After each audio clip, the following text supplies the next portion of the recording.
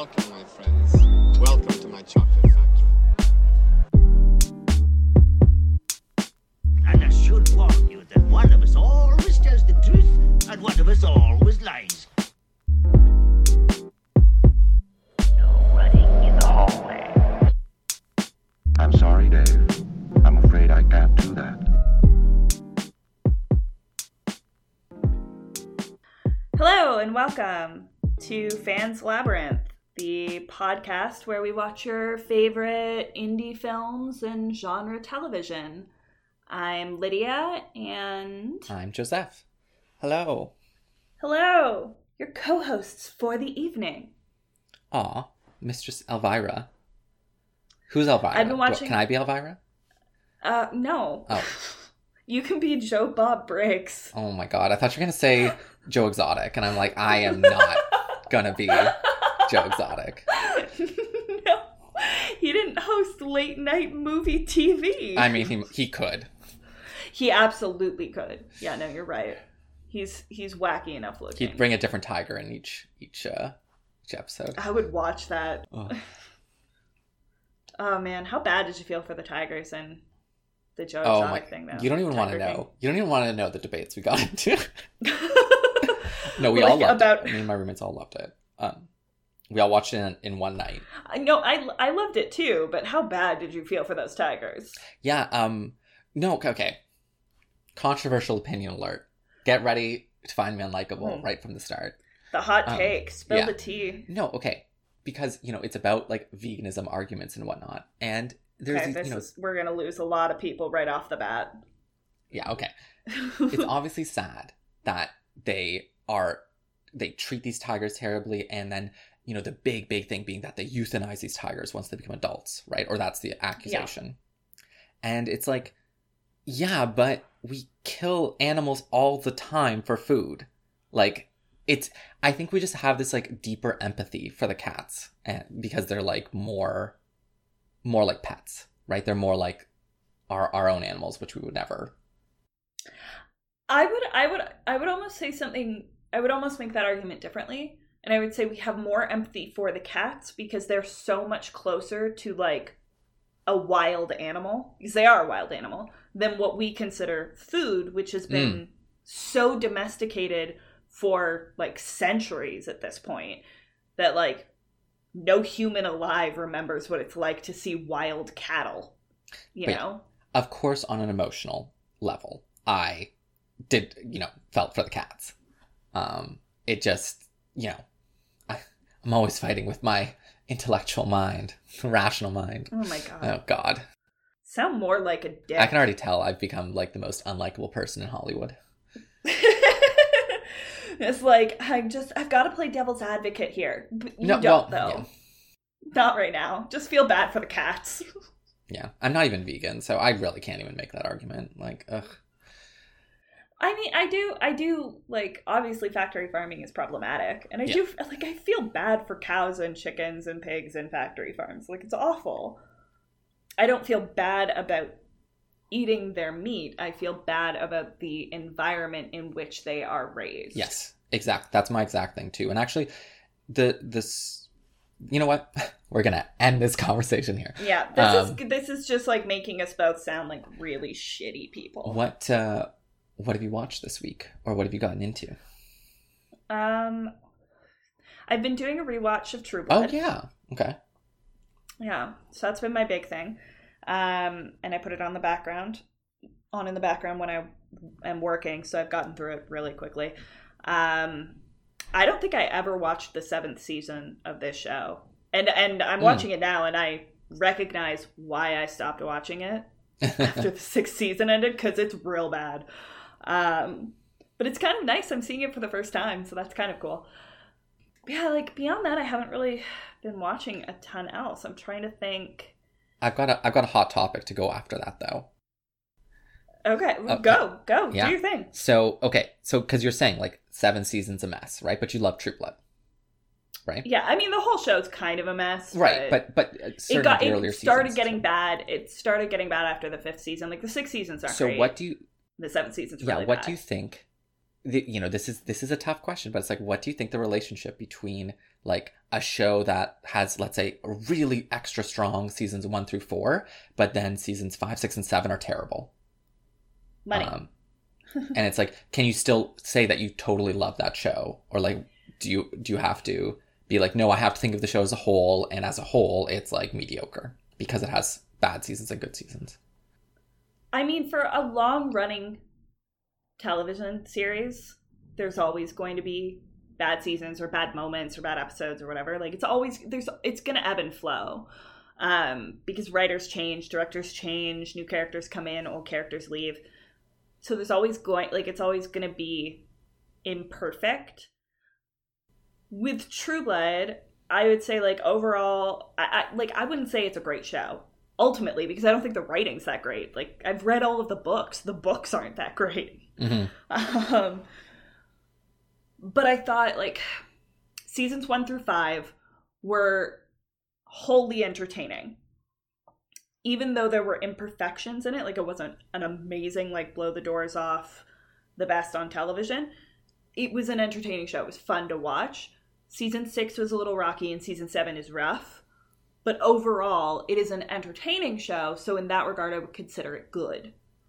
But for stronger television than that starts off just so well written, so well thought out, when it takes a dip, it's a lot harder. It's a lot more noticeable. You know what I mean? Like with Game of Thrones, where so much of it is so strong, and then that last season is so bad, it really does sort of taint your feelings about everything leading up to that season. Well, and I think what it comes down to is, and I was going to mention Game of Thrones as well, is because it's a perfect example.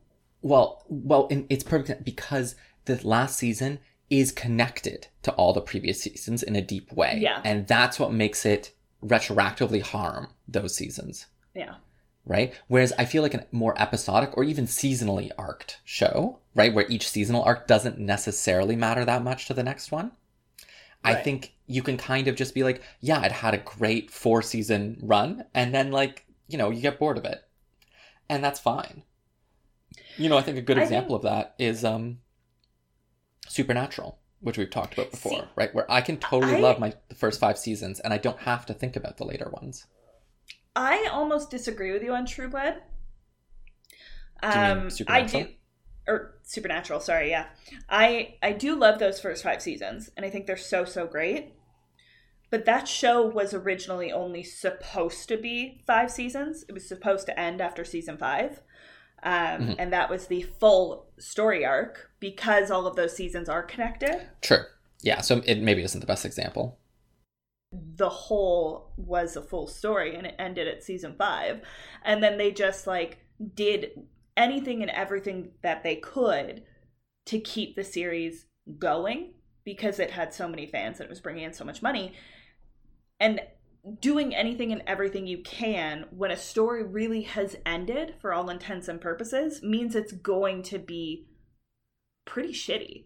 And that did kind of taint the show for me in a lot of ways, because, like, that whole overarching story from season 1 to 5 was very strong, and it was very well thought out, and it was well acted, and then it just got goofier and goofier and goofier from there, and it was literally just fan service. So it was really disappointing to see something that was like a primetime TV show on something like CW Network that actually was like a strong show, and it was relatively well written for the genre it was written for, turn into like glorified Riverdale. Oh my god, poor Riverdale fans. I mean, I like Riverdale, but it's dumb. It's a dumb show. I thought maybe I could say a little bit about what we're trying to do with this show, since this will probably be our first episode. That's probably a good idea. Yeah, so we're longtime friends, and we both love sort of, movies that, let's say you're surfing through Netflix and you're trying to argue amongst friends. They're movies and stuff that at least one of your friends isn't going to like, but a lot of you would want to watch them. Like cool independent stuff, interesting horror movies, just stuff that isn't totally like blockbuster for everyone, but is still, you know, in the public eye. And so we love that stuff. And we've been watching a movie or a show like every week for, you know, a couple years now, probably, maybe a little bit less. Yeah, like with some breaks in between, depending on how busy we are and stuff, but generally. And so basically the thought of the show is just, we have cool conversations before and during the movies. And so we thought we'd record those conversations and us watching the movie, continuing to talk and reacting to the movie itself. And that's the podcast. That's it. It's basically like sitting on the couch with your annoying friends that won't shut up during the movie. Okay. Well, I mean, not wrong. Yeah, basically. So on tonight's docket, since we might as well get started. Sure. So that we're not having all of the good conversations before the movie's even started like we did last time. Which will be next time for you, listeners. Yeah. Yeah. Because we record these and then do not publish them in order. Okay, so on tonight's docket is Donnie Darko, which is, God, I don't even remember when this came out. This came out... 2001. Donnie Darko came... Yeah, so Donnie Darko came out when I was in elementary school. And the first time I ever watched it was at like 3 a.m. on, I think, Space. Oh, this is already Network. a great story. Yeah. I mean, that is the perfect time to watch that movie. I know. So for those of you not in Canada, Space Network is kind of like Sci-Fi. It's basically like Sci-Fi Channel, but the Canadian version. And Space used to do this like triple feature movie night on, I think, Fridays. Yeah, and it was called Friday Night Frightmare. Right. Yeah. Holy shit. And they would play like two to four like horror or horror adjacent movies in a row, starting at, I think, 11 o'clock. And I was never allowed to stay up for them because I was like, 11. It was like way too late, and it was all scary movies, and all I wanted to do was be able to stay up for them. So the one night I set my alarm to wake me up so that I could be up when my parents had gone to bed, so that I could catch at least one of the movies on Space on this Friday story Night is Frightmare. good. And it was... This is like the best. It was Donnie Darko. I mean, yeah, that's a good and one. And it was the first time I ever watched it, and I think I was like 12 or 13 or something. Like it was when I was in elementary school. It was before I got to high school. So it was like 12. And I was alone in the basement of my house. Nice. So that nobody would hear me. At 3 a.m. watching Donnie Darko. Oh my God, for this the is like, first you're time, like the and it poltergeist. blew my mind. Oh yeah, no, that was in her parents' bedroom, but yes, and it blew my mind. I loved it so much, so I'm very excited about this. Yeah, I mean, for me, like obviously, point number one, is obviously I think Jake Gyllenhaal in this is like, you know, the teenage dream of my of my youth. Oh my God, he's psychotic in this. No, but I mean, like, you know, he looks good and he has that vibe that he does. He was I very love. Cute. And he has a tragic story in it. And it's not unlike, we've talked about these characters before, but of course I like the guy in American Beauty too, who films the videos. And Wes Bentley. Yeah. So much beauty. Yeah. You know, and it's a similar I was such a vibe. dickhead when I was in like 9th grade. I was like such a movie head because my brother worked at Blockbuster. So I saw American nice. Beauty, and nobody understood that reference. Anytime I saw a plastic bag like floating around, I would always like really intensely say, "So much beauty," and nobody ever understood it, and I always thought it was hilarious. So I was like such a little dickhead about it. Yeah, and so I mean, like, yeah, Donnie Darko just had it had a huge impact on me. It's exactly like what my teenage self like loved in movies, like this strange 100%. vibe, this idea of psychology, or like, you know, dark sides of psychology, and teenage, you know, it's a lot of our teenage concerns and the hypocrisy of adults and what it's kind of like a Catcher in the Rye, but for modern times too. Well, I was just gonna say, if it's one of those movies that I feel like if you're ever gonna see it for the first time, you have to see it when you're a teenager or like a preteen, because it's not gonna be like super impactful for you if you're like 25 and comfortable in your life. You need to have some angst to really enjoy it. And I feel like it's the same with Catcher in the Rye. It's one of those, like, you're either going to love it or you're going to hate it. But if the first time you read it is when you're, like, a fully developed adult, you're probably not going to like it. Absolutely. Should we jump right into it? Yes. I'm just going to full screen this bitch. Okay, so I'm at 00. And there's, like, I don't know, that circle-y thing on my screen. That was a really poor descriptor.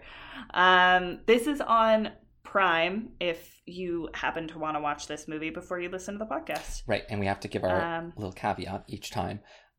We do cut the pauses because we're not, and hope maybe in the future we'll be better at this, but, you know, sometimes we have long pauses. And so for purposes of podcasts, we cut it down, which means following along in the movie might not work exactly.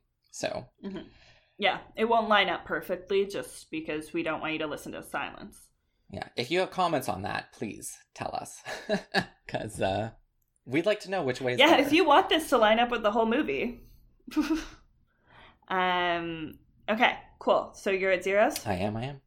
All right, 3 count. 3, 2, 1, play.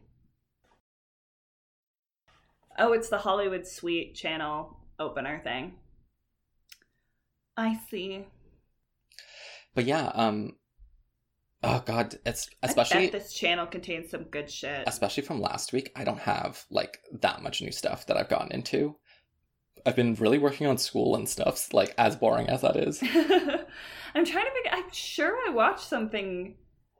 I know I rewatched Insidious, which my brother made fun of me for. No, that's a cool movie.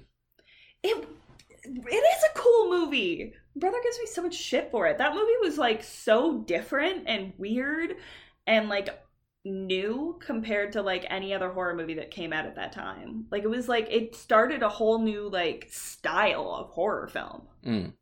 And I just want to make sure, am I thinking of the right one? Is it with the older woman psychic who comes in? Yes. Yeah. She's so cool. Like, it's just such a cool...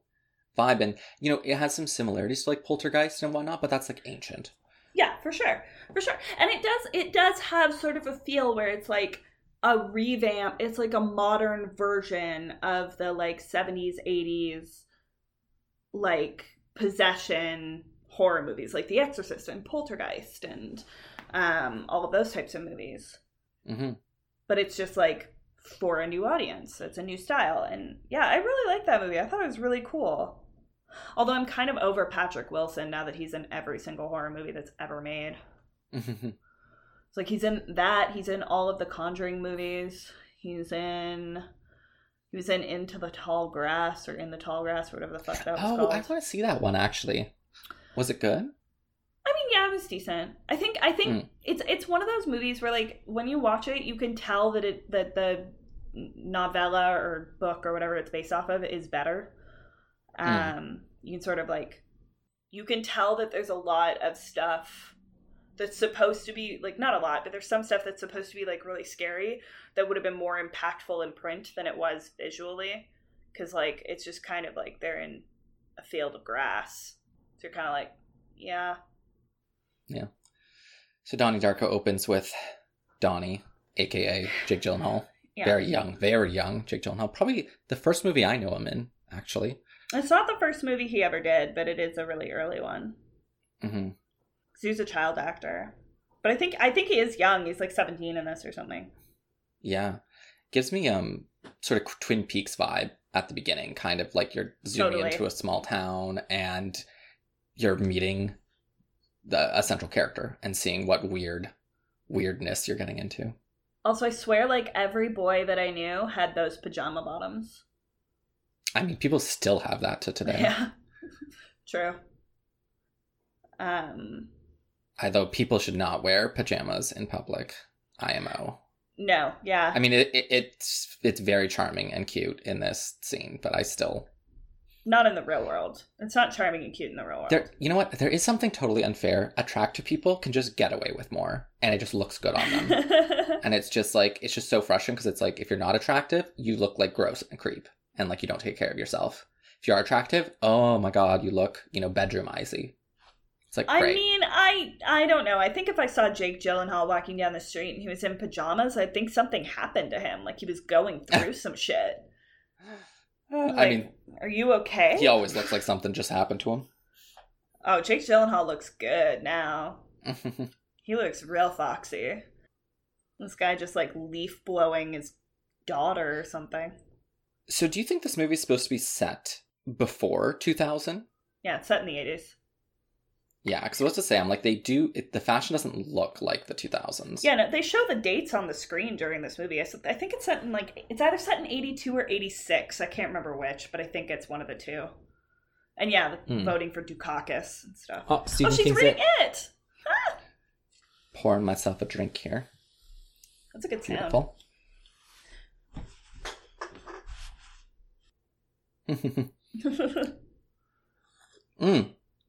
She's in, I never made this connection before. She's in Battlestar Galactica, which I'm watching with my roommate right now. Yes, she is. The mom. I love her in that. I think she's a great actress. She is a really good actress. I also like Maggie Gyllenhaal. I like her and stuff. Like, she just seems like a real person. Yes. She never feels like a character. Oh, this whole interaction is so great. It's so funny. Just like a political conversation at the dinner table. Yeah. Suburban families, you know. I mean, both of our families, as we know, we argue about this shit all the time. And talking about being paid for therapy. Yeah, it's just such a... We do, you know, this is definitely one of our biases, but like the suburban... this is such a view white... of like the suburban novel, like the corrections and stuff like that. It's very American Beauty, you know. How exactly does one suck a fuck? So good. It's such a good line. But no, yeah, this is very like bland white people arguments. Aw. I love that the dad laughs.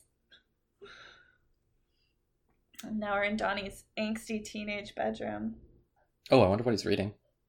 I love figuring out what people are reading in a thing. So I think we mentioned, but she was reading it. Yeah. By an obscure author.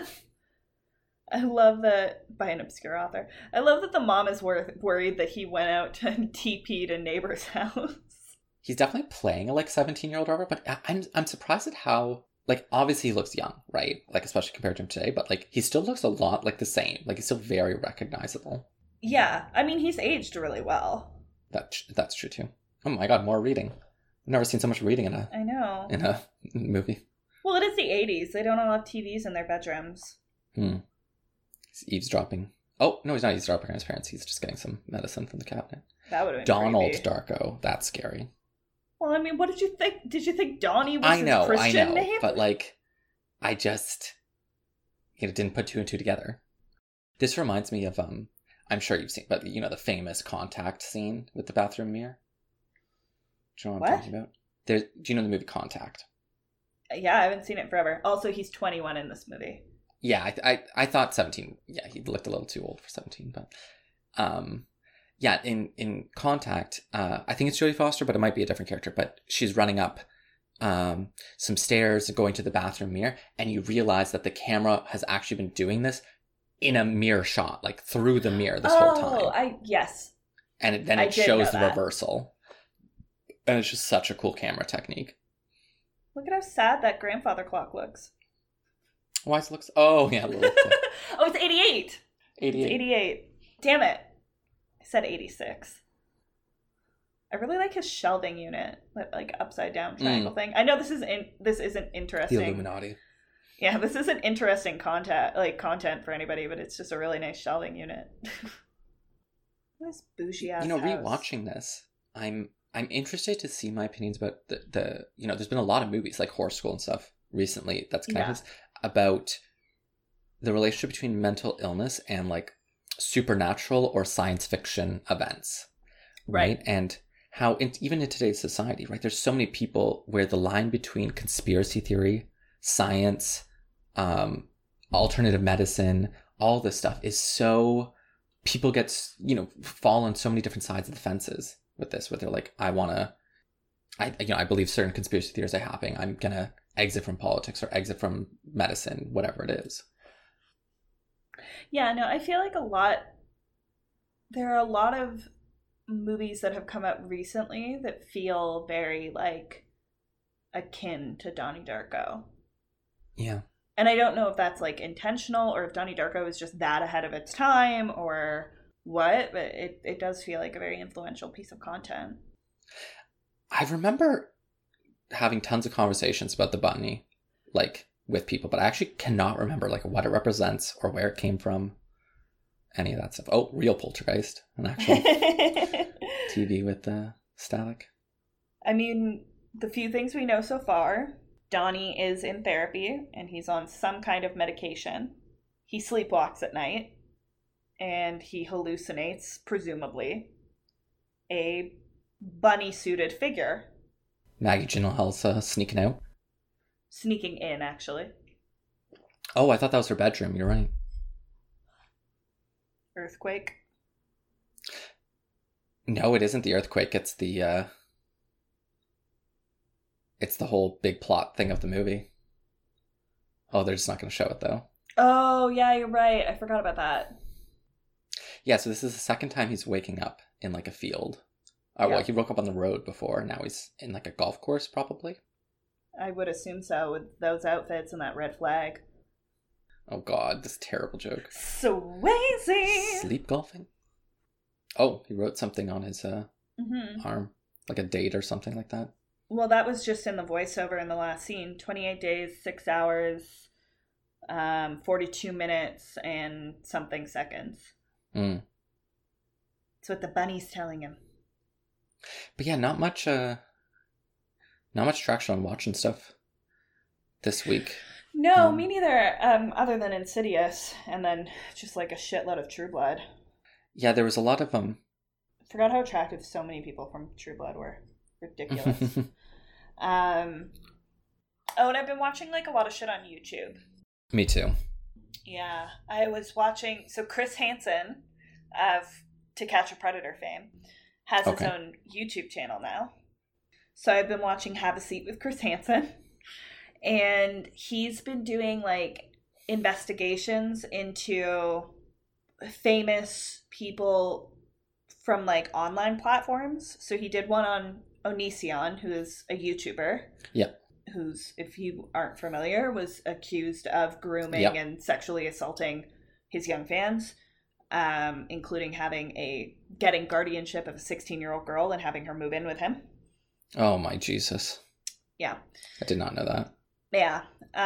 So the women have been coming forward, and Chris Hansen has been doing an investigation, and there is now a police investigation and an FBI investigation against him. And his latest one that he's doing, Chris Hansen now, is I can't remember the guy's full name, but it's Davi, who was from Blood on the Dance Floor. Okay. I don't know that movie. So they were like super well known when we were in like high school. They're like an emo scene band that got really famous on MySpace. Oh, okay. And the lead singer, Davi, whatever, is accused of molesting upwards of 21 underage girls. Jesus. Yeah. So a bunch of his alleged victims have been coming forward. Chris Hansen has been doing an investigation into him. And he like changed his name and is trying to reinvent himself and his music online.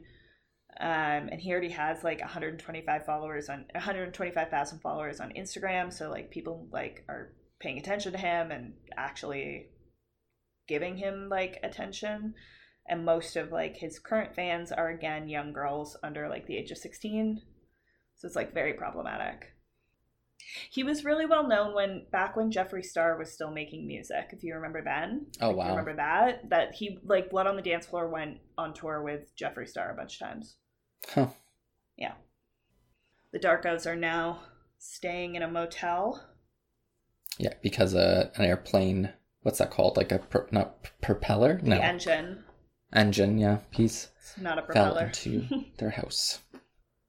But yeah, like no, I haven't really been watching stuff. But like, oh, we've been talking about like obviously tons of stuff to do with Corona and like the US's reaction and oof, Yeah. just a lot of craziness going on, and a lot of people are sharing now about the likelihood of like a second wave and how, and I think this is true even for myself and my friends. It's like, you know, we're loosening our intensity, right? And we're willing For to sure. break certain rules a bit more, and you know that's exactly what leads to the second wave, which, if you look at the Spanish flu, was way worse than the first wave. Yeah. So it's a scary prospect that we even Ontario, where we're from, is thinking of reopening a lot of stuff now, and you know, it is doing it very gradually and smartly, but it's gonna be spooky. For sure. Oh my god, this movie has such good music. But yeah, it's so hard to keep up. It's so hard to keep up the feeling of vigilance. No, totally. And I think everybody's getting to a point where like we're all just like stir crazy and want human interaction. Mm-hmm. It's like it's not smart. Obviously, like we're gonna end up with a second wave and it's gonna be really Oh my shitty. But God. like, I know this fucking guy's guy weird. with his mullet. Mini mullet. Yeah. And, like such a douchebag face. Oh, this bitch. Yeah. She's such a bitch in everything she's in. I forgot that like the young Jenna Malone. Look at how cute she was. What's she been after this? She was in Saved. She was in Sucker Punch. Hmm. He's just doing coke in the middle of the hallways? I mean, sure. Damn. That school does not give a fuck. I mean, like, half the people at our school were doing coke, but they had the decency to go into the bathroom. Yeah, I wonder what the reception of this movie was, like, around the time and stuff, too. I bet it didn't do well. It feels Yeah. like a movie that wouldn't be a blockbuster hit, but would be, like, a cult hit, which I know it was a cult hit. Yeah, it is interesting in context that, like, movies right now, like Booksmart and Lady Bird, get a lot of praise and I have forgot Drew Barrymore was in similar this. concerns. Yeah, Booksmart is considered a flop, like a theatrical flop. Oh, really? Yeah, it didn't make a lot I of didn't money. know that. I don't even Oh, it was think such it a good like. movie, though. I know it was, but I don't like it. Made back its budget, but I don't think it made that much more than that. Oh my god, I can't believe I can't remember the actress's name. Drew Barrymore. Drew Barrymore. Oh my god. I said that like 45 seconds ago. You don't listen to me. Oh yeah, I sorry I missed that. Look at that little blonde girl. She looks like she's like 35. It's just like an unfortunate girl. Ugh. The shoulder pads. Oh my god. I love her character in this, though. I know. Probably one of my favorite Drew Barrymore roles. I know. She's so good. What did the cardigan have the shoulder pads? It's insane. Books are such an important part of this movie, and I never realized that. They're constantly coming up. I know. It's like the only teacher you really know is the like English teacher. Graham Greene. I actually don't know who that is. An insane name, Donnie Darko. Yeah, this kind of line is very, like, cliche now. I know. Or, yeah, feels very awkward. But yeah, Donnie was just saying, like, they're talking about a short story in which some kids find a huge amount of money and then decide to burn it. And he's like, oh, but the burning of the money is an act of creation in itself. And they just want to see what would happen in the world. And it's like, I mean, sure. I mean, I do think that that's an accurate dissection of the text. Mm-hmm. But it's like, I feel like with this movie and things like Good Will Hunting and Dead Poets Society and like all Yeah. of those movies that came out around the same time, that like super thoughtful, intellectual white boy kind of thing is such a like lame, cliched character now. Mm-hmm. And it's like, it feels very inauthentic. But I still Yeah. love Donnie Darko. He's the like teenage boy that every girl wishes was in her class. He's cute and troubled and mysterious. Oh, look at that Canadian tuxedo right there. But yeah, No, you're right. Like, there's, we have e-boys now or whatever we have. And like, but at this time, like, this was this brooding teenager type that was intellectual, and it was just very much in vogue. Oh, yeah, for sure. And, I don't know, that might just have a bit to do with, people say, like, the 90s were a time when, quote unquote, history rests. There's a kind of just, like, the only exciting thing was to say, like, oh, the world is just a boring, dull place. And... Oh, yeah, nihilism was very, very popular in the 90s. Oh, yeah, so they're meeting a sort of lost old woman in the street. And, I didn't remember her before. Or didn't remember that she's in this movie until now, but... Yeah. She almost looks out of a Labyrinth or... I know. She looks like the Goblin King got old. Yeah. She's rocking a mullet, too. Frank! That's the name of the rabbit. Yeah. Follow him into the future. Oh my god. All of these hairstyles are just, like, destroying me in this movie. Look at, like, feathered bangs. What is happening? Yeah, we're, like, about 2 months into quarantine now? Oh, self-imposed quarantine. Yeah. And, lockdown. It started for me, it started on the, 12th of May? So, yeah. Or 12th of March? So, yeah, exactly. Almost exactly 2 months. How are you coping with it now?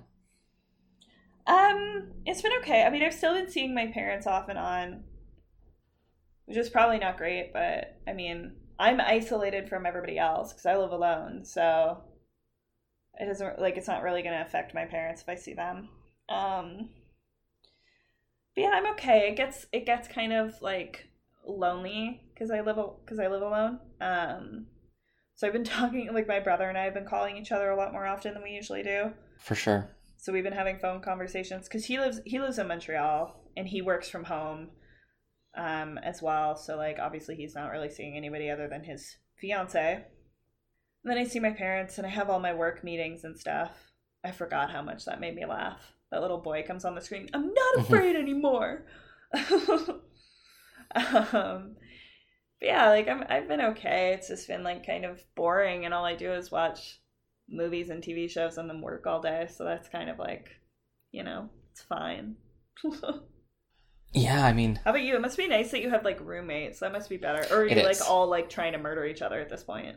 No, we're not trying to murder each other, but one of my roommates got a job recently, and it definitely changed. We're all just on very different sleep schedules now, so that really changed things. But before that, we were all spending 2 or 3 hours a day together, just watching stuff and doing stuff. So, I'm jealous. Now I rely a lot on different online calls and stuff like that with people for socialization. I'm not jealous of, like, because I like living alone a lot. It's really nice having, like, my own space and my own level of, like, cleanliness and my own level of organization, and just, like, nobody fucks with my shit, which is nice. Not that my old roommates did. Like, I had pretty good roommates, but it is nice to sort of dictate my space completely. Yeah. 24 days remain. It's October 6th now in the movie. But I miss the kind of, like, social interaction that you get from having roommates. For sure. Because it does get, especially now that we're all, like, isolating and stuff, it gets lonely. I mean, I've got you once a week, so at least I have that.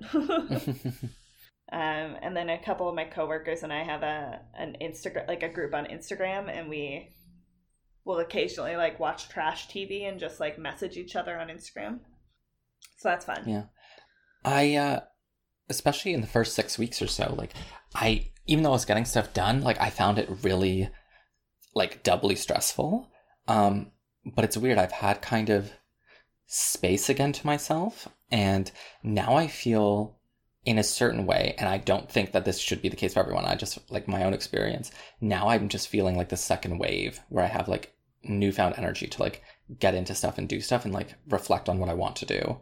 And that's what everyone was saying, like, at the beginning, like, this fight between, like, oh, now you have the time to do whatever you've been putting off, versus people who are like, you're in a literal pandemic. You don't have to do anything. Just, deal with the fact that this situation is really tough. But because the laxness of the pandemic, has sort of set. I just feel this need for productivity again. Yeah. I feel like if it's one of those things where, like, I think the middle ground is that, you know, if you can be more productive during this, that's great. But, like, you shouldn't feel bad about yourself if you aren't. I think, like, that's just how it needs to be. But is that Seth Rogen? Oh, I didn't recognize him, but one of the two bullies. It might not be, but it fucking looked like him. Sorry, I know I just totally, like, sidetracked myself, but oh my god. If that's Seth Rogen and I never knew he was in this, I'm gonna be, like, so shocked. Oh my god, this movie is just such full of these suburban cliches. Why'd you move here? Oh, my parents had a divorce, you know. Oh, okay, that's a little different. Yeah, totally. Oh my god, it is Seth Rogen! Sorry, I had to look it up. It would have made me really mad if I didn't look it up. I can't believe he's in this. It's the right time. This is like around Freaks and Geeks time for him, so it makes sense. That's so weird. I still, like, don't recognize it as him. That's wild. Yeah, it's totally him. It's totally him. You'll see him again in another scene. He's not, like, he walked away, but you'll see him again in another scene, and it's 150% him. It's so funny. Not mullet guy, but the other one. Mm-hmm. I want to be a writer or a painter. Yeah, of course you love him. Yeah. He's mysterious, troubled, and artistic.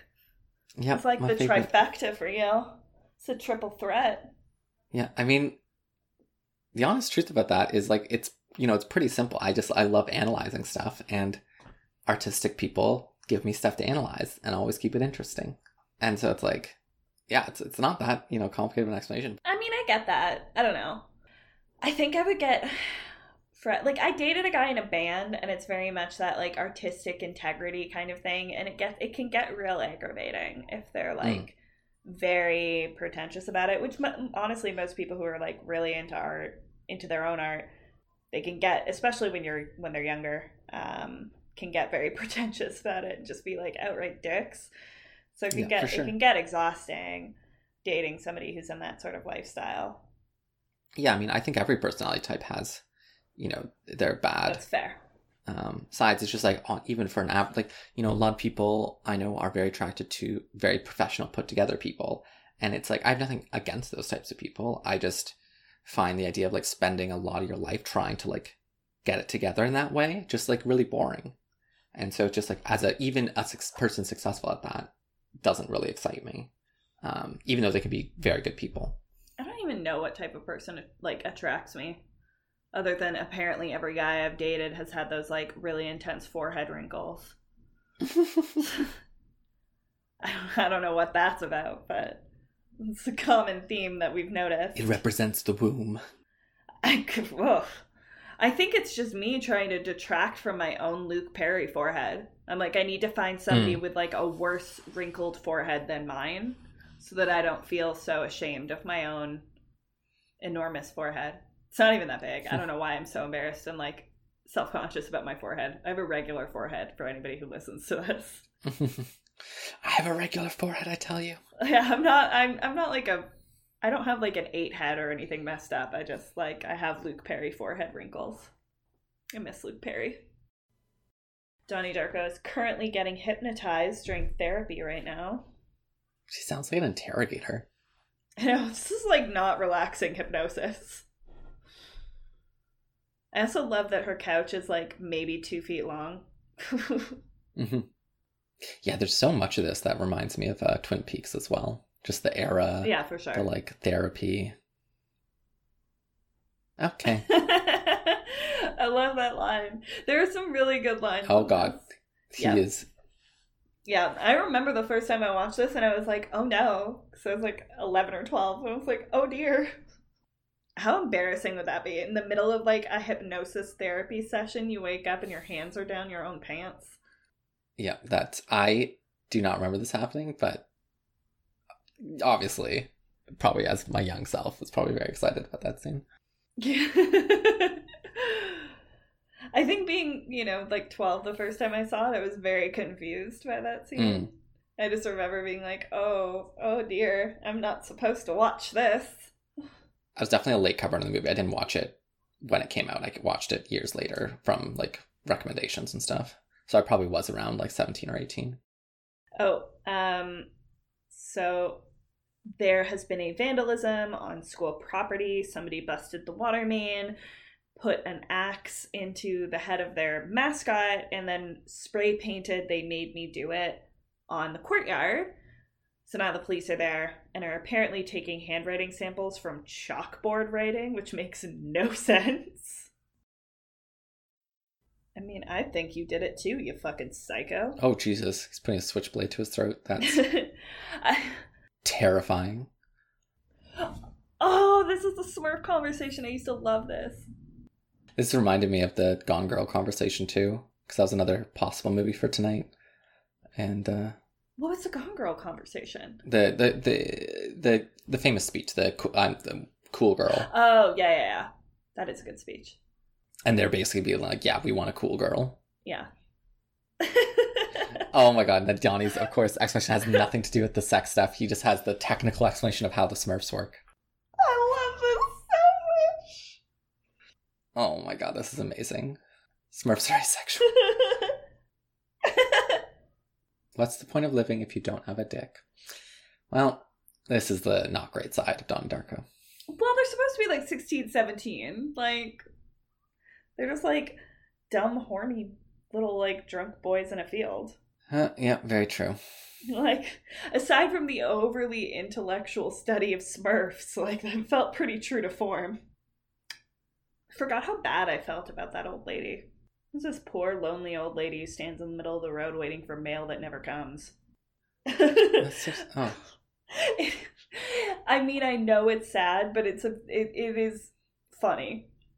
Oh, wow. No dice, wow, Grandma. Lydia. Come on, it's a funny line. Okay. Look at the ludicrous print on this couch. I did remember I have been... Okay, there's investigating something. But I have been reading a book. I think I must have told you about these before, but it's a third book in a trilogy that I've been reading for a long time. I just want to finish the last one, called the Three Body Problem trilogy. Okay. So it's a sci-fi written by a Chinese author and became really big. Basically about an alien. It's a type of alien invasion story, but it's like very creative and dark. And from a Chinese perspective, like it really begins from the Cultural Revolution in China and the types of governments and the cruelty of humanity to itself, and how even some human beings are kind of okay with, or not just okay, but desire an alien invasion because they're like, we're sick of humanity. So it's a very different take on things. So I can't say much about the third book because it obviously lots and lots of has happened, but it's been really cool, and I'm glad to be reading again and trying to finish it. I just want to like segue for a minute. In the last scene, or this scene here, this bitchy teacher that we all hate is now trying to get the short story that we read in the earlier scene with Drew Barrymore by Graham Greene banned from the school because it incited the vandalism, in her opinion. Right. Yeah, so this is one of the first big conversations Donnie is having with Frank, the bunny. Yes. And they're like in a mirror together. So it's clearly some aspect of his personality or something like that, like his mirror, his alter ego. Well, it's interesting because like it doesn't appear to be, I mean, I know there's a wall, he can't get through it, like a clear wall, but it's not exactly a mirror because he's not seeing the same image behind him. He's seeing the exit to the bathroom. Yeah, it's very strange. Yeah. Also, hold on. We're going to see Seth Rogen in a minute. Oh my god, look at that like Joanne McLeod outfit. There's Seth Rogen! Oh, there he is, yeah. Yeah. Right. And then this platitude of fear versus love. And where are you on this line? And yeah, like, because we both went to Catholic school, and there is, they try to be helpful, but there is this sense in which we have to follow platitudes. Like, it seems like that's all we're able to really get into. I think my favorite part of attending Catholic school for my entire education, like elementary and high school, was the like how, at least in Canada, how hard they try to teach relatively legitimate sex education, but they do it with these like books that they call the Fully Alive books. Oh, yes. And they teach like Catholic family values, but they still teach you like what the boy parts are and what the girl parts are and how to make a baby. Like they teach you all the actual stuff, but then they also teach you like, but you know, you should do this after you find the love of your life and you get married. Yeah. And it just always made me laugh. And all those books, like they taught you like what family dynamics were acceptable, but like without saying that that's what they were teaching you. It's super like weird and messed up to think about now. Yeah, and of course Donnie Darko is giving the speech. You can't just put things on a binary set. Yeah. This is a stupid exercise. It's not that simple. It's not it black is and hard white. as an older person to like lack subtlety in this movie. It's very...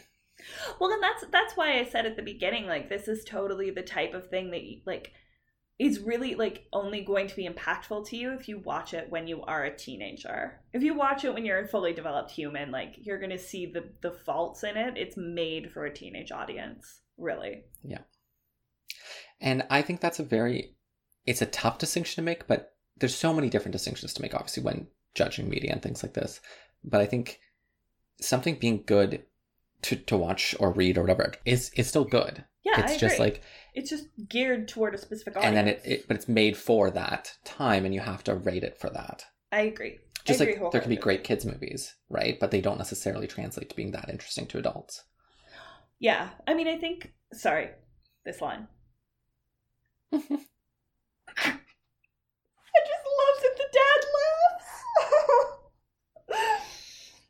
Oh my god, it's so funny. Donnie's so proud of himself. I know. Look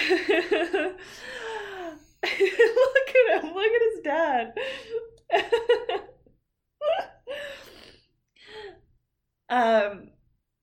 Anyway, no. Yeah, I think a lot of movies for kids now, it's tough to rate it the same way as you would a movie for a teen, because a teenager is like at an age where they'll go see a movie on their own. So like those films that are for teens are really, really made just for teens or preteens. Whereas like kids movies also have things in them that will make them entertaining for the adults that take them to the film. So I think there is a little bit more of like a cross section of your audience that you get for those types of films rather than what you would get for most teen made films. Mm. I also think like yeah, Donnie Darko. There's very different goals. Yeah, I think Donnie Darko is kind of interesting because very very obviously the audience that this is geared towards is teenagers, but it is also a movie that I think like has a lot of like it has a lot of swears and stuff like that and smoking and stuff where like if a movie like this was made today, it at least in the States probably wouldn't be given a rating where like any like 15-year-old could just go see it without like a parent to take them. So I think it's challenging for movies like this to do well in theaters. Alternatively, in Canada, I think movies like this can generally do well because most movies with swears and stuff are only going to get like a 14A rating here, which would be like equivalent to a PG-13 in the States. Whereas like in the States, they might get an R rating just for the sheer amount of like fucks that this movie has. This guy's supposed to be a teacher. It's so funny. He's probably only like 2 years older than Jake Gyllenhaal. I had a teacher that age at our high school. Her name is Crystal, and she used to babysit me when I was a kid. Oh, wow. Oh, yeah. She was friends with my brother in high school, and my brother was only 8 years older than me. But, like, she went to university or whatever right out of high school, and then she did, like, teacher's college, and she got her placement. Yep. No, it's just funny because Jake is 21, right? So it's like he's already 3 years out of high school. Yeah. And then he's like, with this guy who's playing teacher who's only like 2 or 3 years older than that. Looks like 24, 25. Oh, yeah. And he could be 30. I've seen him in a bunch of stuff, and I can't think of this guy's name, but he is very baby-faced. Yeah, he kind of reminds me of Schitt's Creek, Ted. Who? Ted from Schitt's Creek. Trying to remember the actor's name, but I can't. He's also in Dirk Gently. I can't even think of a character named Ted in Schitt's Creek. Alexis's... Oh my god, Ted, yes. He was in the 90210 reboot. Oh, I the didn't first see that. reboot, not the second reboot. Oh my god. What? I didn't know there was a second reboot. Well, the first reboot was like a true reboot with all new characters and was only tangentially related because one character was related to Silver. The second reboot had the original characters from 90210. I guess sans Luke Perry, because I think he died before it came out. Or he might have been in like 1 or 2 episodes and then he passed away. Noah Weil is the science teacher. Oh, and he's 9 years older than Jake Gyllenhaal. So. Oh, yeah, wow. So he's just very baby-faced. Yeah. He was on ER. That's what I know him from. I remember him in ER. Oh, I've never seen that show. My mom used to watch it. That's the only reason I know it. They're very open about reading and talking about this philosophy of time travel book at the dinner table. I think they're probably just excited that he's interested in something, to be honest. Like, Donnie seems like kind of a dick. Oh, that's right. She wrote, the old lady who keeps standing in the street wrote a book about time travel. Ah, yes. I knew she had a more involved role. Yeah, she was like a physicist or something. She's talking about feeling alone, loneliness. I mean, probably very relatable to people right now. Yeah. I'm seeing so many posts on social media about stir craziness and stuff. I can't get over Jake Gyllenhaal's insane eyebrows in this movie. They're like so thick and so sparse. It's weird. Oh my god, this reminds me of like, oh my god, what's that movie? Hellraiser. Oh my god, totally. She looks like the... Yeah, 100%. The stepmom? Yeah. 100%. This is like the ultimate mom move. Just standing around drinking wine out of like overly fancy crystal glasses in your like sweaters. Yeah. Just seeing his mom, who plays the president in Battlestar Galactica as well. I really would like to finish more of that show, though. I'm really, really enjoying it. Oh my god, I love Battlestar Galactica. Oh, sitting around watching sports. Not a fan. Me neither.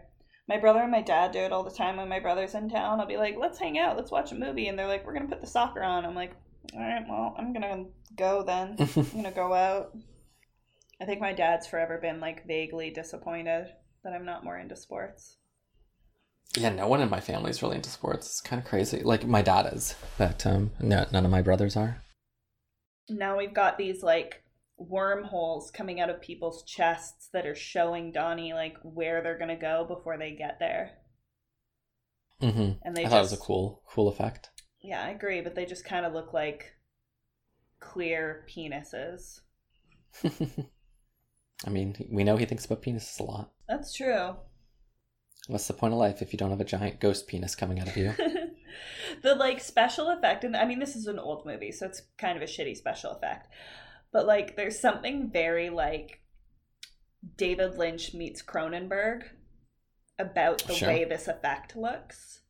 And like realistically it just looks like somebody was blowing bubbles because it's got that kind of rainbowy clear look to it. Yeah, it is kind of funny though, like as a character, Donnie Darko, like there's a lot of time he spends just kind of in a dream state, which is like interesting in one way, but it also is like it sort of lacks character in another way. It's just kind of like mysterious. Well, yeah, I mean, I think that's the thing. Like his character is just angsty and mysterious and unwell. It's sort of like the teenage experience with puberty and maturity and independence kind of wrapped up in this very like tight, tiny space. So it seems like really aggressive and intense and weird. He's talking to the new girl that he likes, and well, they've been going together for 2 weeks now. Oh, he tried to kiss her and she turned away. The Rona. Actually, yeah, not so much sneezing, but I definitely cough a lot, like just in general, and it's like not a great time for that to be. Oh my god, I know. a thing. Well, our one friend is asthmatic and has allergies. So she's like sneezing and coughing all the time. And like people give her dirty looks all the time when she's out and she's like, I'm not sick. I agree with the dad. His teacher deserved the shit he gave him. Oh, that lightning fucked me up. I blinked right when it came on the screen and I 100% thought it was in the room and not on the screen. Mm. The therapist is explaining Donnie's conditions to the parents, and yeah, but I couldn't catch exactly what she was saying. I think it's that he'd protect himself in insecurity or something like that. Aggressive behavior. Hmm. And when he feels threatened, he lashes out. And he has a detachment from reality. And now she's explaining his hallucination, or his perceived hallucination, of a giant bunny rabbit named Frank. She thinks he might be a paranoid schizophrenic. Not an unreasonable diagnosis with the hallucinations. Considering he sees, Frank and talks to him. That said, apparently, with schizophrenia, auditory hallucinations are much more common than visual hallucinations. They can still happen, it's just less common. I've been watching a lot of YouTube videos on they're called Wired does them and a few other publications do them on YouTube. But the Wired ones specifically are called Technique Critique. Okay. But basically, like with any of these videos, they get an expert in a particular field to come in and sort of explain or rate the accuracy of common situations in movies. So they'll pick like a clip in a movie and this expert will rate or explain why it is not accurate. So I watched one with a psychiatrist or psychologist basically explaining how accurate or inaccurate certain depictions of psychological conditions in movies were. So it's really interesting. He did Split, which has dissociative identity disorder. He did one movie that had schizophrenia in it. Like it was really interesting. Highly recommend those Technique Critique videos. Mm-hmm. Oh my god, these attitudinal belief seminars are so great. Because I feel like when we were in, or at least when I was in like elementary school, like Catholic school, they used to bring in, oh weird, so mean. Oh, this is so hard to talk over because the scene is so good. Patrick Swayze is on a stage right now doing like one of those emotional support seminars.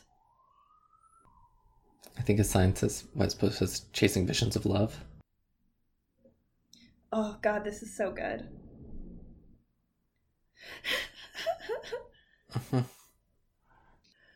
How much are they paying you to be here? Gerald.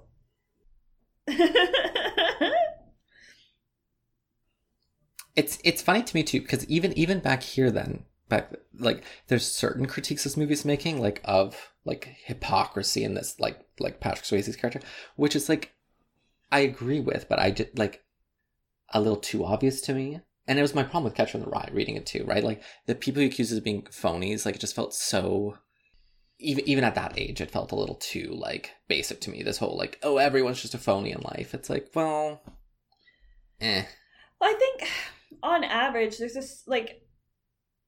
a level of nuance that I don't think most teenagers are at the level to grasp. I'm not saying teenagers are stupid. I'm just saying like you've had very minimal life experience. You've been relatively protected. You haven't read a lot. You haven't had like an in-depth education about anything. So like, of course, you're not going to grasp every kind of nuance that might be in a film or a book or whatever. No, so for I feel sure. like for stuff geared towards them, it has to be a little more overt. all the kids love his speech. Of course they do. But I do enjoy the religious minded teacher though. I feel like her reactions to things are more complicated, more nuanced, more, you know, because she's trying to be genuine, right? But like it turns out her genuineness causes problems. right? And like my favorite line, like the whole movie basically, is the like, I question your commitment to Sparkle Nation. Yeah. You know, and it's just so. Well, I just think like it's so authentic. Yeah, she's very accurate character. I mean, we knew people like that. Yeah, well, it's not even just actually. It's like the like as that character is like coming from an authentic place, whereas the Patrick Swayze character is clearly from the get-go knows he's being a hypocrite and lying and whatnot. Yeah. So I just find that I don't know. I guess for me that's just less compelling. I'm more interested in the people who are genuinely trying to be good, but actually are wrapped up in things that are not good. See, but here's the thing that's sort of, I don't know if I agree with you about the like religious-minded teacher that she's trying to be good. I mean, maybe she thinks she is trying to be good. I don't know, but like she has like a bitterness and an anger to her.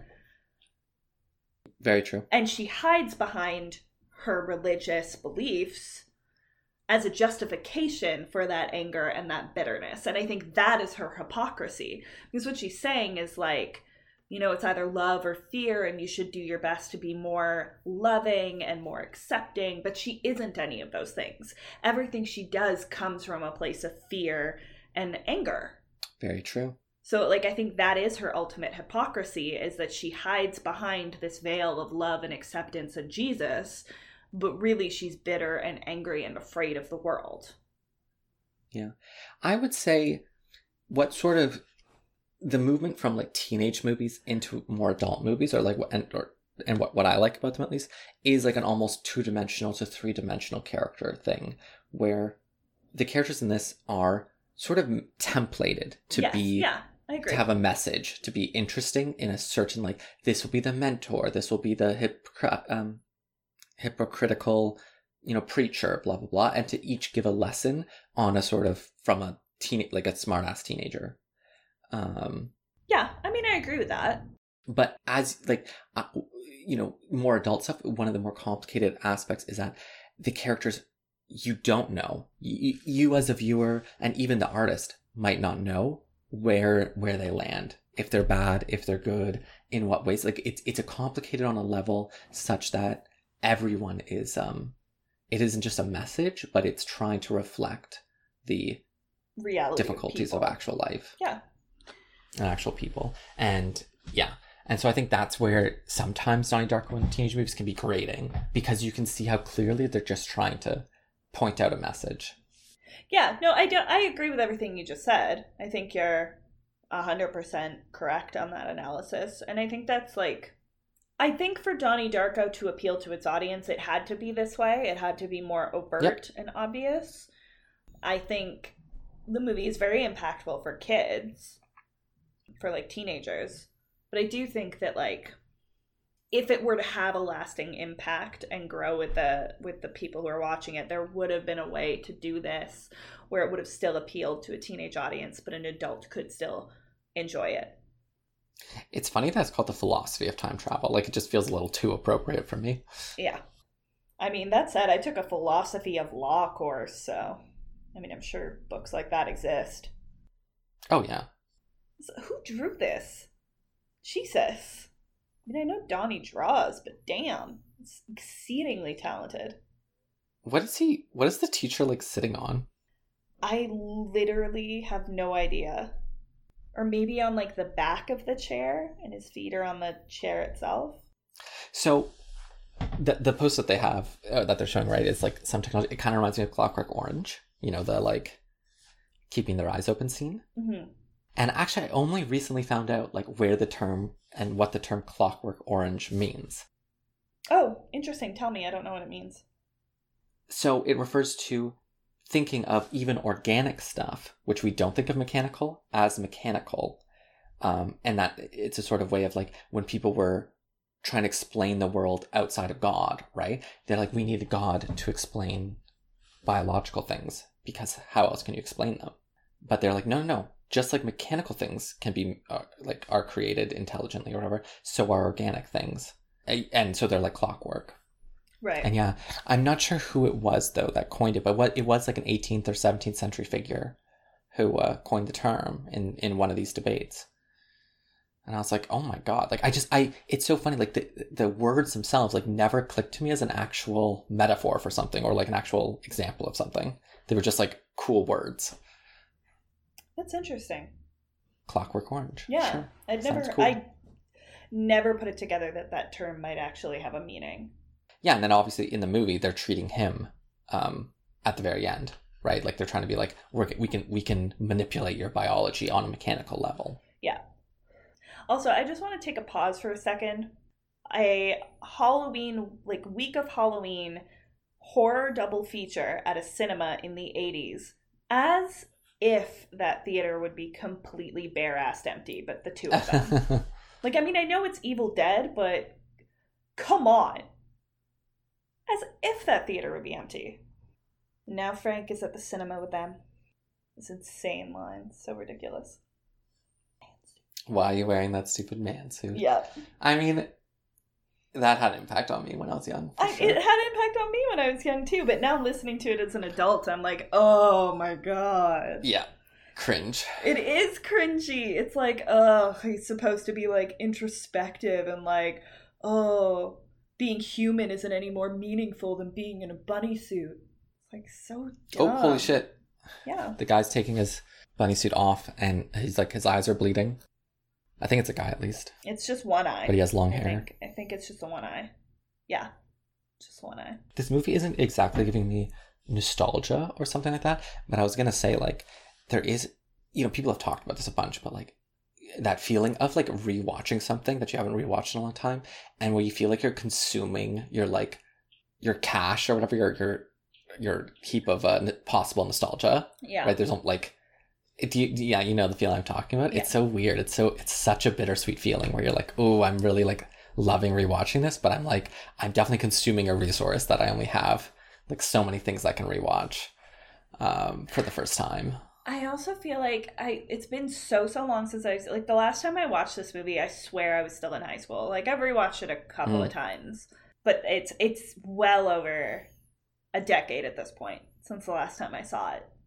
And it's oddly weird. Like, it's very weird feeling rewatching this because this so feels like one of the most impactful movies of my adolescence. So rewatching it as like an adult is a very strange feeling to me right now.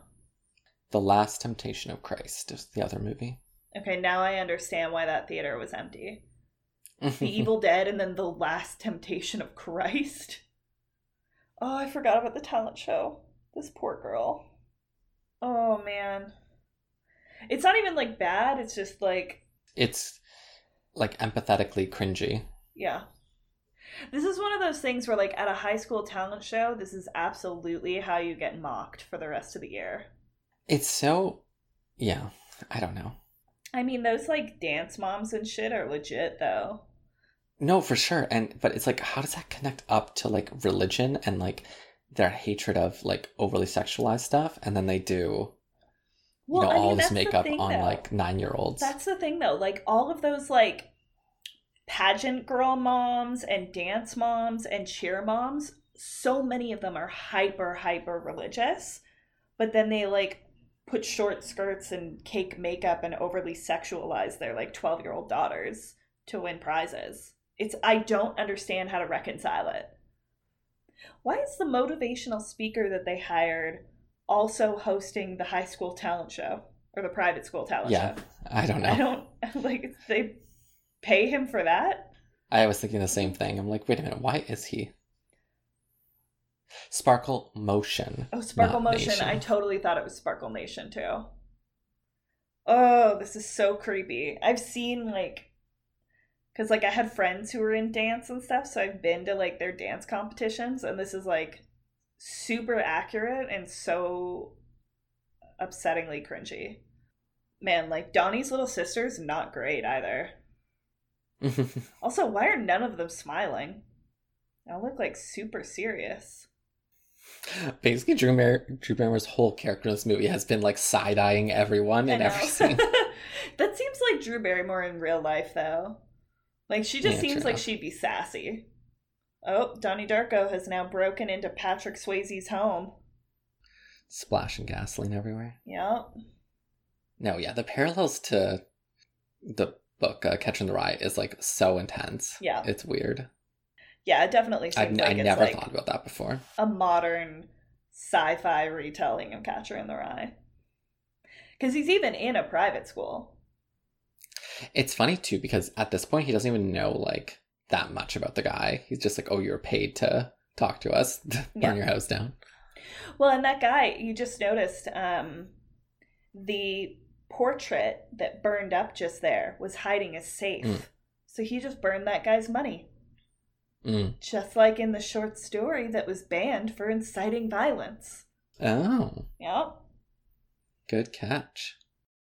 First, he burst the water main pipe in the school to flood the school, just like that same story. And now he's burned that guy's finances, basically. Love that he managed to burn down somebody's house and get back to the movie theater before his girlfriend woke up. How small is this town? Yeah, I'm also... Oh, the kissing. Yep. And he does have a pretty decent alibi. Yep. I'm also reminded a little bit of the Count of Monte Cristo in a weird way, just in this like desire for revenge story, and like each one having like a just desserts to like all these different hypocritical or like what's it called, corrupted officials. Oh shit, that's right. Yeah, they find like the child porn. Yeah, I totally forgot about that. Yeah, that's what I mean. He didn't even know that at this point. He just happened to like. Well, it's not that he happened to. Frank told him to. True. He found Patrick Swayze's wallet on the street that had its address in it, obviously. And when Patrick came to him at the movie theater, he showed him Patrick Swayze's house on the screen. Mm-hmm. And the finding the wallet thing, based on your sort of theory too, was related to the card he got with the fear and love line, where it said, like, what would you do if you got someone's wallet? And he's like, it's not so easy. It's not just a fear and love. There's decisions to be made. And then, of course, the movie's justifying it by saying it's like, this helped him burn down a pedophile's house. What would you do if you found somebody's wallet on the street? I mean, obviously what I'd like to do is get it back to them. But it's like, I'd be really, like, nervous about it. So, who knows? Nervous about it in what way? Just, like, talking to people. Like, I probably wouldn't bring it to a police station. I'd probably try to contact them directly first. Interesting. Drew Barrymore in that scene is a big mood.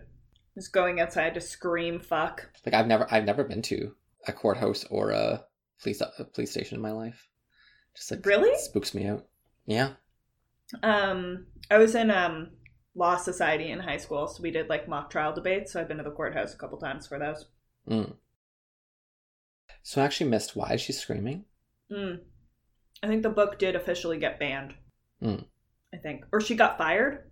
I can't remember which. That's what I was thinking, but like, why would she have gotten fired? I think she might have gotten fired. Because, oh yeah, now she's finding out about the pedophilia. It's not even just pedophilia, it's a full child pornography ring. Not that just pedophilia is better. It's just a full child porn ring is like a big deal. Oh my gosh, this is Sparkle Nation line. Yep. But yeah, it's just, there's such a, I don't know, tragically beautiful commitment to this like stupid idea. Like, yeah, I don't know. I don't know how to explain why I like it so much. I'm having a hard time reconciling the fact that they're both supposed to have daughters the same age. I can't tell if Donnie Darko's mom looks like a lot better than Kitty. Yeah, they look, to me they look about the same age, except that Donnie Darko's mom takes much better care of herself. Yeah, I guess so. They like really tried to hag her up, that bitch character though.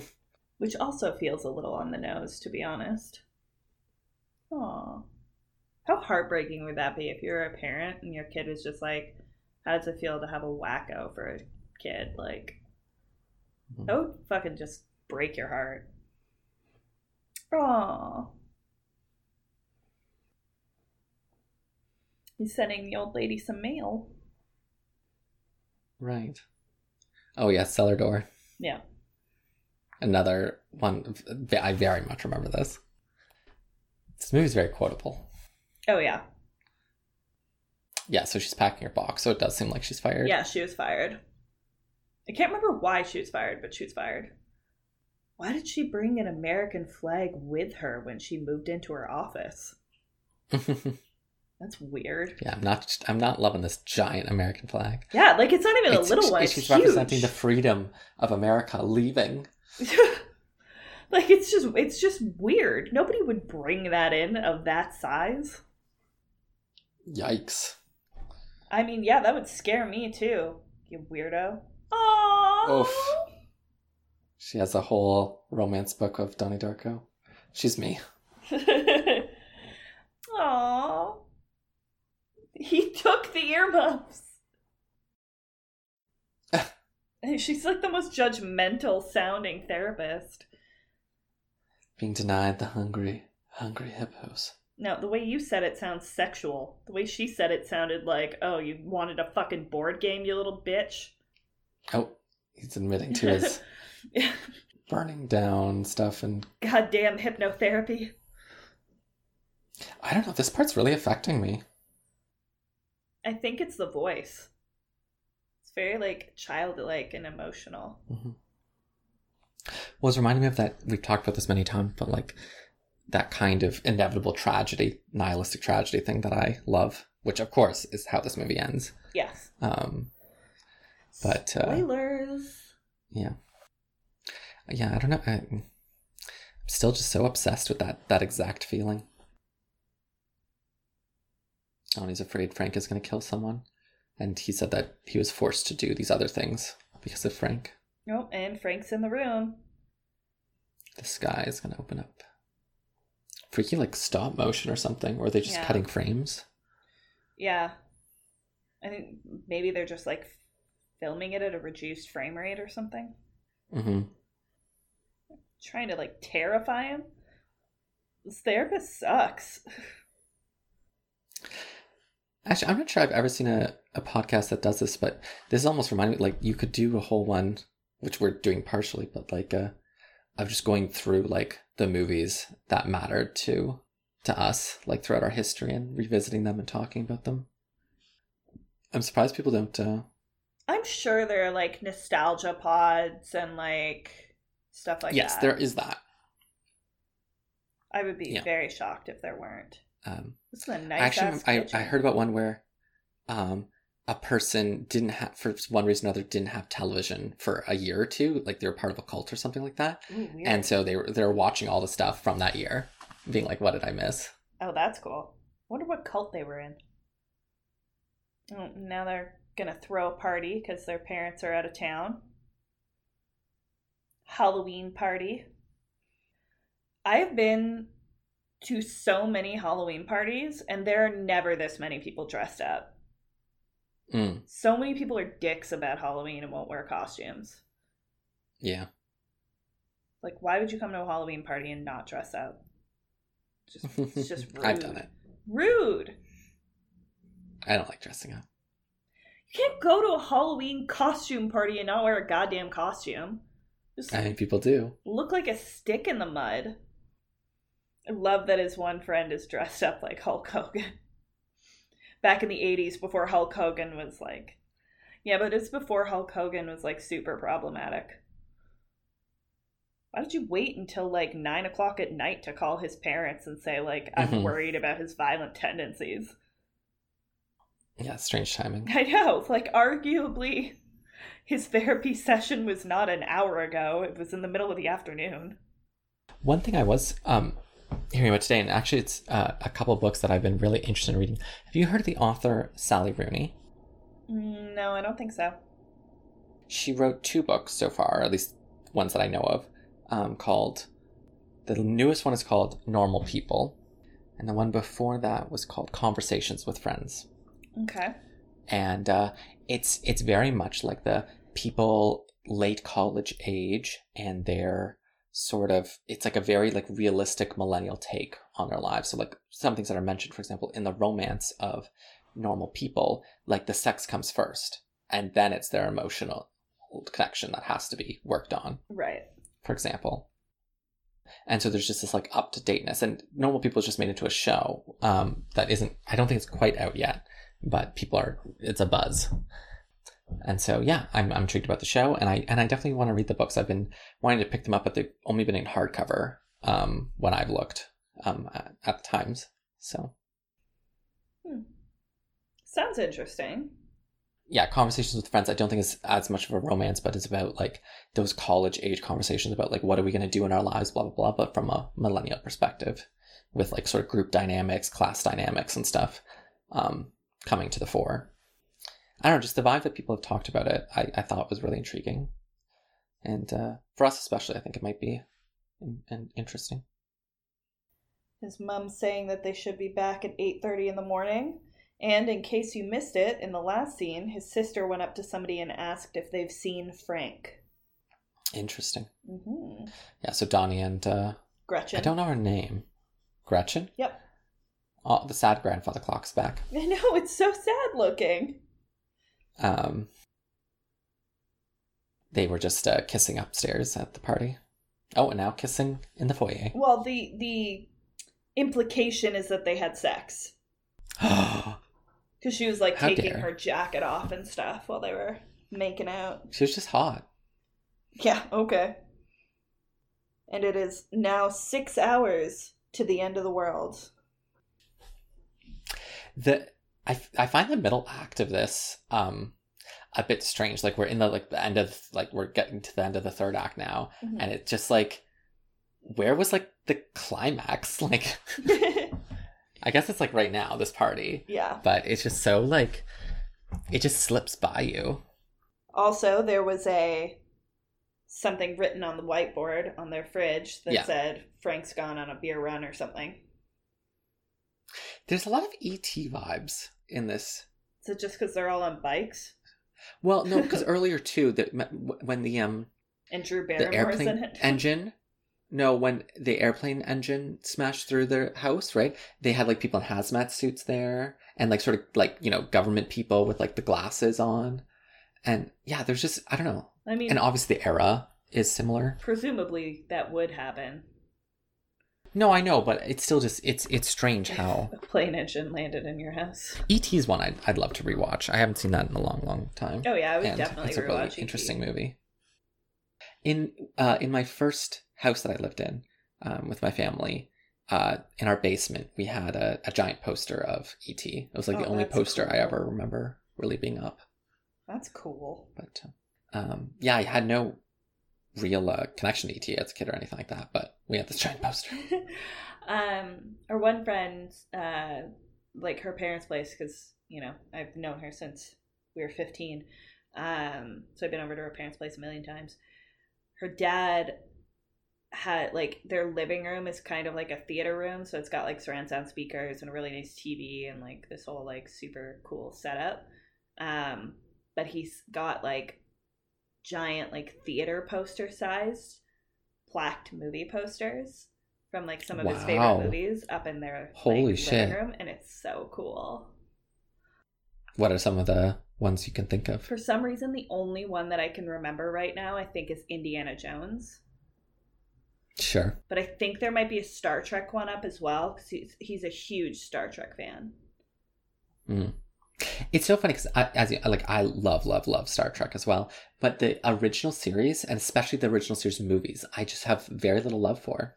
It's really the Next Generation that I fall. Why would you wear the stocking on your head only to take the stocking off immediately as soon as you're around people?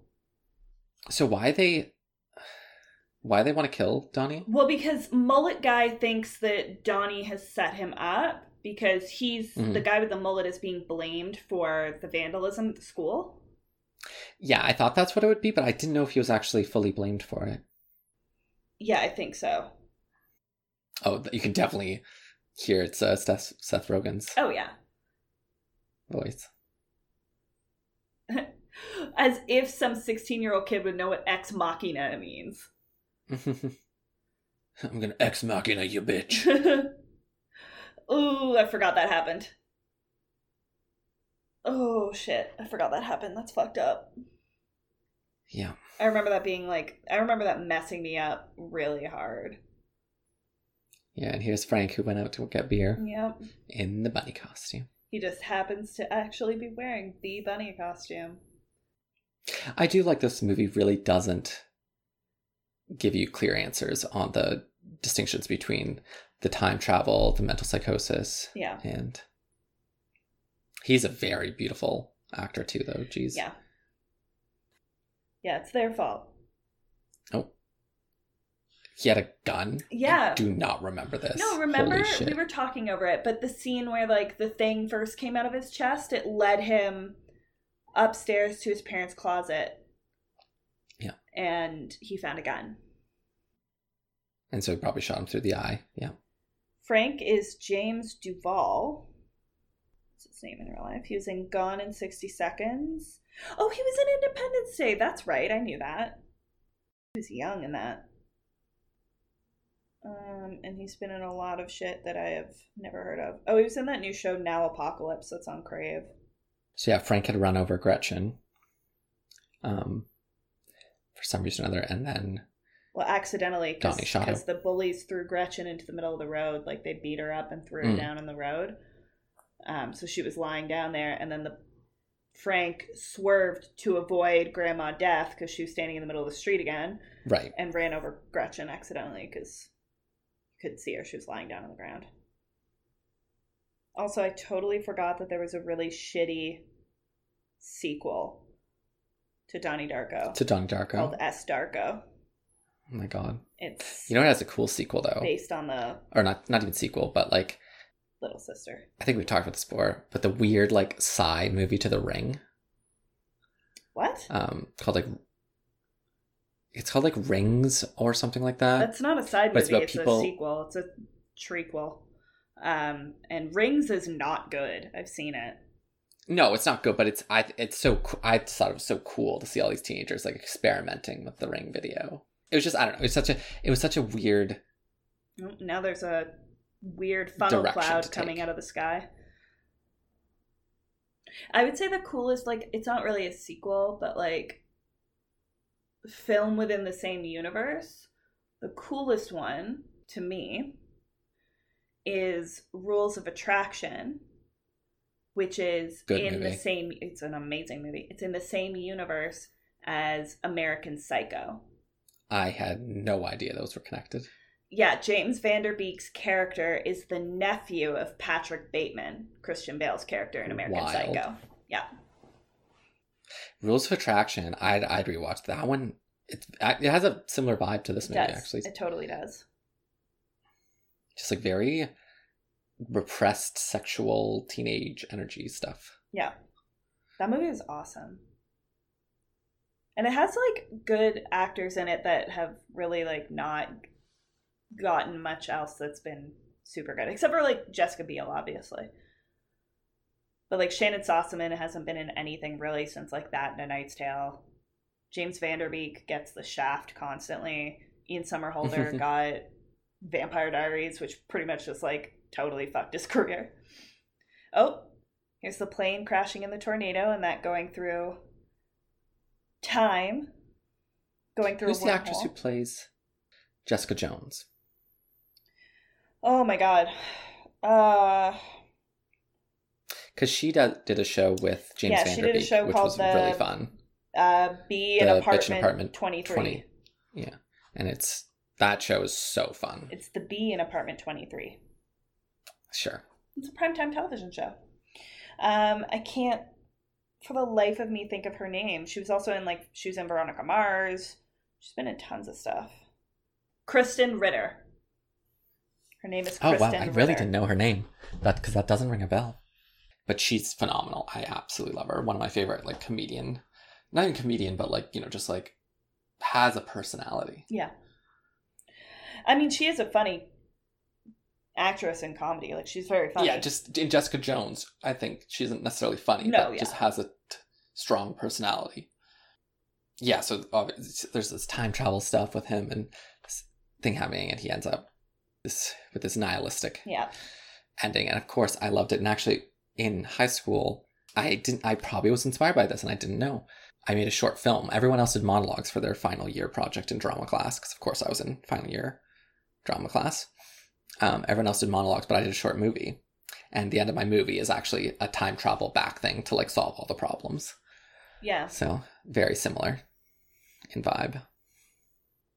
And obviously another one like this is like Butterfly Effect. Yeah. Obviously. But I mean, it really does solve all the problems that he caused. You know, like Gretchen shouldn't die now. Frank shouldn't die now. Yeah. But I mean, also he didn't, now the pedophile won't be caught and other stuff, you know. Okay, but I mean, it is more of an escape than it is a solution. It is, but like the only bad thing that I can think of is the pedophile. Really. Oh, and then this song, the song was like my entire vibe for like 8th grade. Oh, and the Crazy teacher World? probably shouldn't get Mad World. The teacher probably won't get fired either. But yeah, I you know, The song it is is iconic. This to ending movie. haunts me. Oof. Patrick Swayze freaking out about his own psychology. Yeah. At least he's a self-aware pedophile. I don't personally feel this like that I'm like a burden to the world or anything like that, but there's something just so messed up about the possibility that your own death or whatever could have positives and negatives. Yeah. Like, Well, and there's something like about the way this ending works that like you get the feeling that people remember when they wake up. Because you can see like Patrick Swayze's like bawling his eyes out. The psychiatrist woke up in the middle of the night. Kitty, the like bitchy teacher, is like in shock and trembling. Frank is freaking out. yeah, he like built his whole bunny costume. Yeah, he Crazy. designed it himself. He's like an artist of some sort. And like, yeah, see, he's touching his eye. So like there's like this weird thing where like everybody seems Yeah. to remember the last 28 days. And like they seem to have experienced everything that happened to them in those 28 days. And then they got to go back and start over. But the only reason they get to go back and start over and try to be better is because Donnie essentially sacrificed himself. Now looking back on it, like it's a, in a way it's a bad message, right? It's like, I think, you know, it's not necessarily done poorly, but this idea of escaping like as a martyr, like I'm going to sacrifice myself for the good of others is like, you know, it's rarely the right way to think of stuff. Well, and I think... Oh, and she had never met him. Yeah. I think there's a certain, like, I think you're boiling it down too simply to me. Because to me, you're sort of left with the question of, like, if you could see all of the things that would happen to the people you love, the people you care about, all of the negatives, all of the positives, and you had the opportunity to go back and fix it and save them, like, all of those things happening, their deaths, their pain, whatever, but it meant you would have to die, would you do it? You know? And it's like, I'm not saying it's a good or it's a bad, I'm not saying it's a right or a wrong, it's just sort of like a philosophical quandary where you're left to sit like, if your death will save multiple people that you care about, would you do it? And see, she doesn't remember, but I think the mom does. Did you see A Quiet Place? Yeah, I did. Of course I did. Yeah. So that one's another one where I had trouble with the end because of the same martyrdom complex. See, that one felt a little too on the nose to me. So I agree with you there. That because he didn't have to martyr himself to save those kids. That's the thing that frustrated me. Oh, Drew Barrymore was exclusive producer. Yeah. I like that. Like that one annoyed me because he had other options, but instead he like basically allowed himself to die to save his children. And it's like, you could have saved your children without dying. They have no eyes. You could have thrown an object in another direction and then just told them to get out quietly. Like, you had choices. And it felt very martyry to me. Like, it felt like it was like, this dad will do anything for his children, including make the ultimate sacrifice, and he's like the epitome of a man. And it's like, Yeah. it was a very simple choice. It didn't feel like they dug deep in that ending to me when they had obvious alternatives as characters. Yeah, and I mean, like, and then like my version of that, like similar to this one that I really loved was, which was a very controversial ending, The Mist. I loved The Mist with 2007, and it has Thomas Jane in it, and he is spectacular. No, I mean, there were problems with that movie. Like, the CGI is not great because it came out in 2007. Like, it's kind of shitty looking. But overall, like, that ending alone is so heartbreaking. Like, it's, oh my God, that movie was devastating to me. There's something in Donnie Darko, there's something so strange too of Patrick Swayze being in it. Just like knowing his career, and this is one of his last like big movies, and like the character he's playing in it, and like how it relates to the themes of this movie. It's just interesting. Definitely, I loved seeing Beth Grant playing Kitty Farmer, the conservative religious teacher. I thought, like, that's something going back to this that I really, really liked. But some of the other stuff, it's like, I still love it, but yeah, again, it's one of those movies that teenagers. like, 100%. It's not like, if this was our first watch through, I think both of us would be having a very different reaction. Like, we would both be just like ridiculing it and not like maybe understanding why it has such a cult following, but expressing our alternative viewpoints. But because we both saw it when we were young. Yeah, I think it'd feel very outdated too at this point. It's just like we've seen so many movies that build on these themes and things. But you know what's a funny thing? And I wonder, but it's like a lot of my favorite movies from around when I was like 20-ish, like that list has stayed similar now. Like, I think once you're around between 16 to 21, like that set of stuff you like really settles, and it's really hard to like find new stuff and really believe in it in the same way. Do you mean like genre and theme wise, or do you mean just like the specific piece of media itself? Just like when I list in my head like my favorite pieces of media, like a lot of them come from that period. Interesting. Because that's when they were very effective to me. So even though now I rate a lot of movies much higher, they don't affect me in the same way. I see. Right. They don't leave a lasting impact. Yeah, because it's like you've either already seen it or you're just sort of objectively saying this is quite good. Right. I see what you mean. But, our minds and our lives are to some degree settled at this point, and so we don't feel as need of this digging for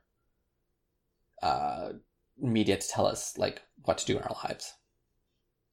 I will say, like, just from the intensity of emotion I felt during it, Midsommar is a lasting impact for me. That was a really fucking cool movie. Yeah, it was. It was visually stunning. It was genuinely interesting. And it was so, like, it gave me such a feeling of intensity that, like, it's lasting to me. You know which movie I'm going to mention as my big impact movie? Oh, Call Me By Your Name?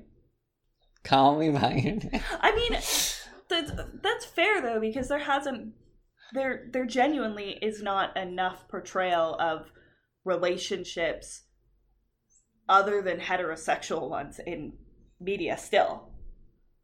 And, like, well, yeah, and that was Brokeback Mountain is the other big call to that, but it's a very specific and dark story in Brokeback Mountain. I did love and Brokeback a story that I don't connect to very much because I'm not from this hyper repressed South and cowboy culture and all this stuff. I don't think they're even in the South. I think they're in like Nebraska. Oh sure, yeah. But when it comes to Call Me By Your Name, right, it's insane how many things come together to like make a movie just for me. Like it's just wild. Like it's literal like a professor of classics and a kid who's reading Italian and German and French, and just like it's just so ridiculously in my world and just so aesthetically beautiful and both joyous and tragic. Pretentious intellectuals be pretentious while being white. And it even has, my favorite thing, a controversy at the end. Or not at the end, that a controversy that surrounds the movie with the ages of the characters. Yeah. Yeah, so that's the vibe. That's the stuff we talk about. Well, do you want to rate the experience? We usually rate our movies, but we've seen this before, so it's like tougher. Yeah, we've seen this before, but sure. Well, yeah, so how do you feel on a revisit? I think I have a rating in mind. It's so tough for me because, like, as a preteen and teenager watching it, I mean, I would have given it 5 stars across the board because it was so impactful to me at that age.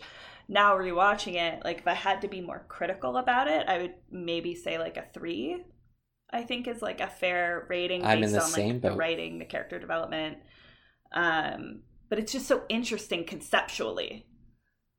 I do think it's important it's very important what age you are.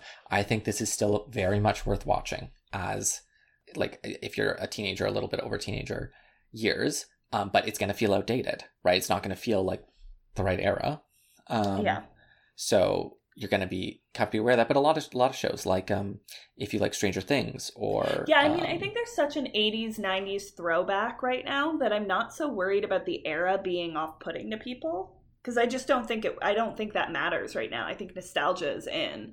So I think that kind of is irrelevant.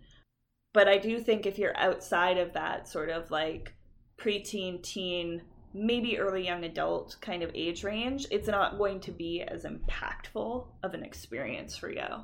I think the ratings, especially on rewatches like this, it isn't so much about an objective number or anything like that, but it's about the kind of constellation of connections and feelings and stuff that we're having, we think other people might have, or how it connects up to, certain acting careers, influences, themes.